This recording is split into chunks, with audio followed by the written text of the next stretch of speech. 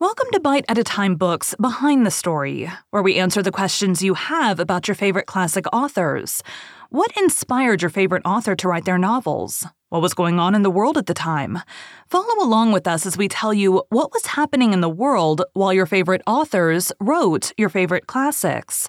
My name is Brie Carlisle, and I love to read, and wanted to share my passion with listeners like you. If you want to know what's coming next and vote on upcoming books, sign up for our newsletter at biteatatimebooks.com. Be sure to follow my show on your favorite podcast platform so you get all the new episodes.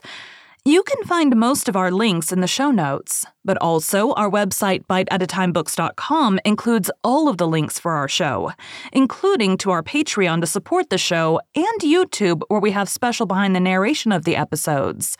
We're part of the Bite at a Time Books Productions Network. If you'd also like to hear a book by the author, check out the Bite at a Time Books podcast wherever you listen to podcasts. Today we'll be talking about the works of Jules Verne. Verne's largest body of work is the Voyages Extraordinaires series, which includes all of his novels except for the two rejected manuscripts Paris in the 20th Century and Backwards to Britain, published posthumously in 1994 and 1989 respectively, and for projects left unfinished at his death, many of which would be posthumously adapted or rewritten for publication by his son Michael.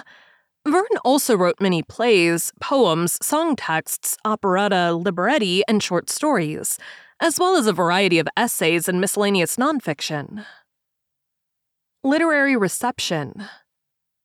After his debut under Hetzel, Verne was enthusiastically received in France by writers and scientists alike, with George Sand and Théophile Gautier among his earliest admirers. Several notable contemporary figures, from the geographer Vivien de Saint-Martin to the critic Jules Claretti, spoke highly of Verne and his works in critical and biographical notes.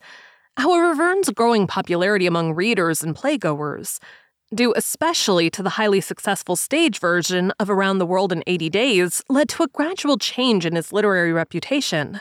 As the novels and stage productions continued to sell, many contemporary critics felt that Verne's status as a commercially popular author meant he could only be seen as a mere genre-based storyteller, rather than a serious author worthy of academic study.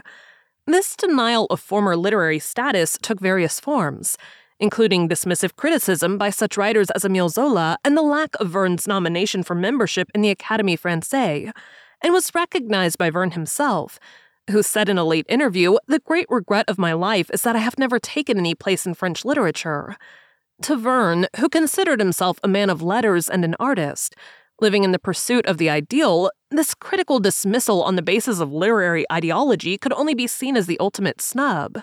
This bifurcation of Verne as a popular genre writer but a critical persona non grata continued after his death, with early biographies, including one by Verne's own niece, Marguerite Latte de la Feu, focusing on error-filled and embroidered hagiography of Verne as a popular figure rather than on Verne's actual working methods or his output.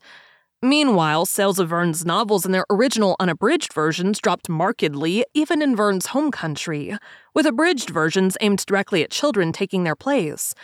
However, the decades after Verne's death also saw the rise in France of the Jules Verne cult, a steadily growing group of scholars and young writers who took Verne's works seriously as literature and willingly noted his influence on their own pioneering works. Some of the cult founded the Society Jules Verne, the first academic society for Verne scholars.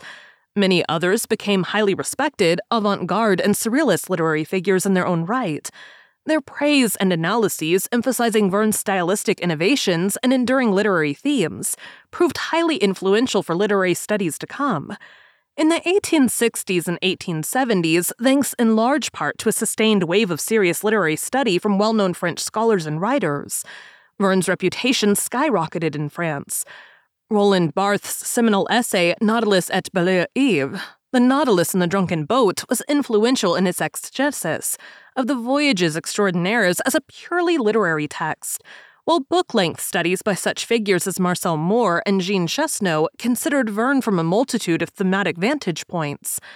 French literary journals devoted entire issues to Verne and his work, with essays by such imposing literary figures as Michael Butor, Georges Brogard, Marcel Baran, Pierre Versins, Michael Foucault, René Barjavel, Marcel Lecomte, Francis Lecason, and Michael Serres.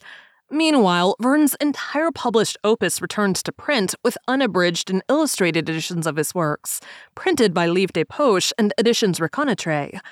The wave reached its climax in Verne's sesquicentennial year 1978, when he was made the subject of an academic colloquium at the Centre Culturel International des Cerisay-les-Salles, and Journey to the Center of the Earth was accepted for the French university system's Agrégation reading list.